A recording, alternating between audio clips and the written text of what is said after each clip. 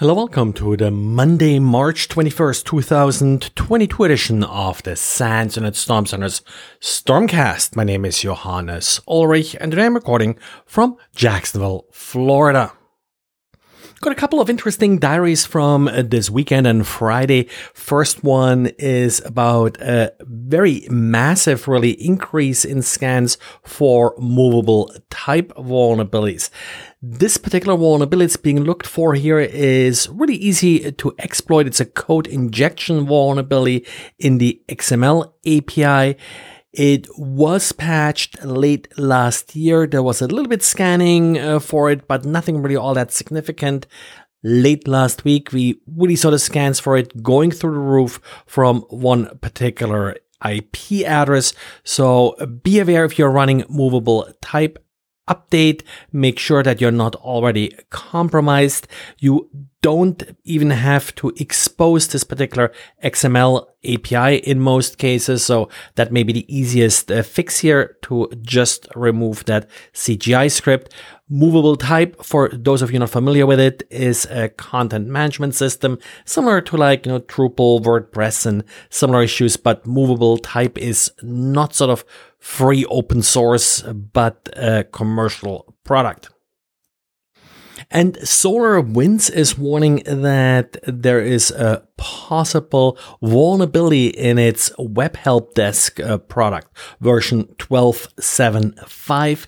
They note that a customer reported that they did see an attempt to attack their web help desk. The endpoint protection software blocked the attempt, but it's possible that there is some form of unauthenticated remote code execution vulnerability in this product, and they're recommending that you limit access to it. So again, no confirmed vulnerability, just a possible vulnerability. With that, there's also no patch available. Double check and make sure that your web help desk has not already been compromised, and watch out for more guidance from SolarWinds. And last week, DDA and a couple other handlers noticed in their honeypots scans that went to their web server, but they were not HTTP requests. They started with the string MGLNDD, followed by an underscore, and then the IP address of the target. Also, the target port was usually included.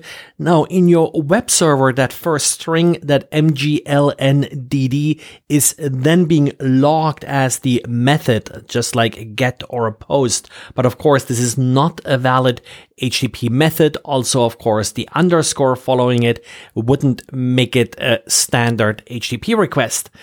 These scans are going to a number of different ports.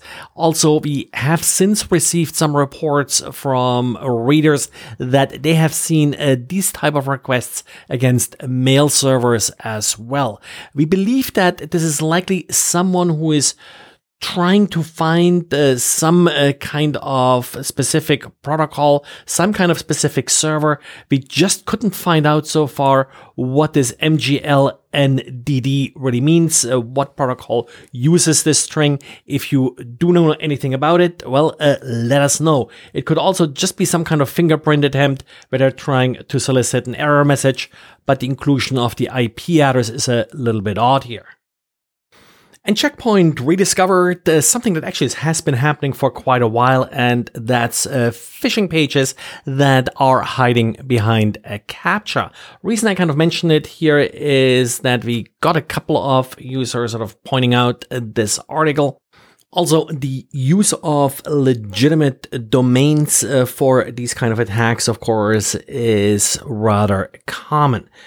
The problem, of course, with these CAPTCHAs is that they prevent automatic analysis of the links. Quite often, you do have software that checks any link that's included in an email, whether or not it's leading to a malicious page. And with the CAPTCHA, the automatic scanner is not able to inspect the content of the page.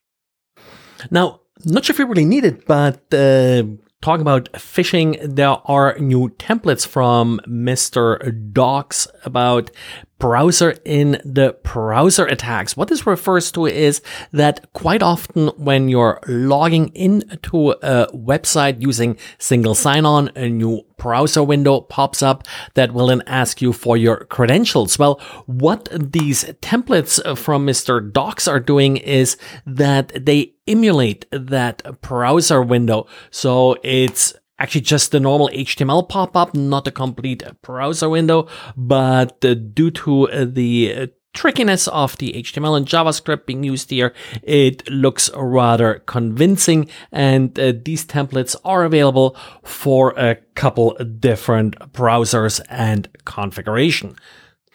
And then just one more patch. If you're running Western Digital's Edge Rover desktop app, well, you need to update it both for Windows and for the Mac.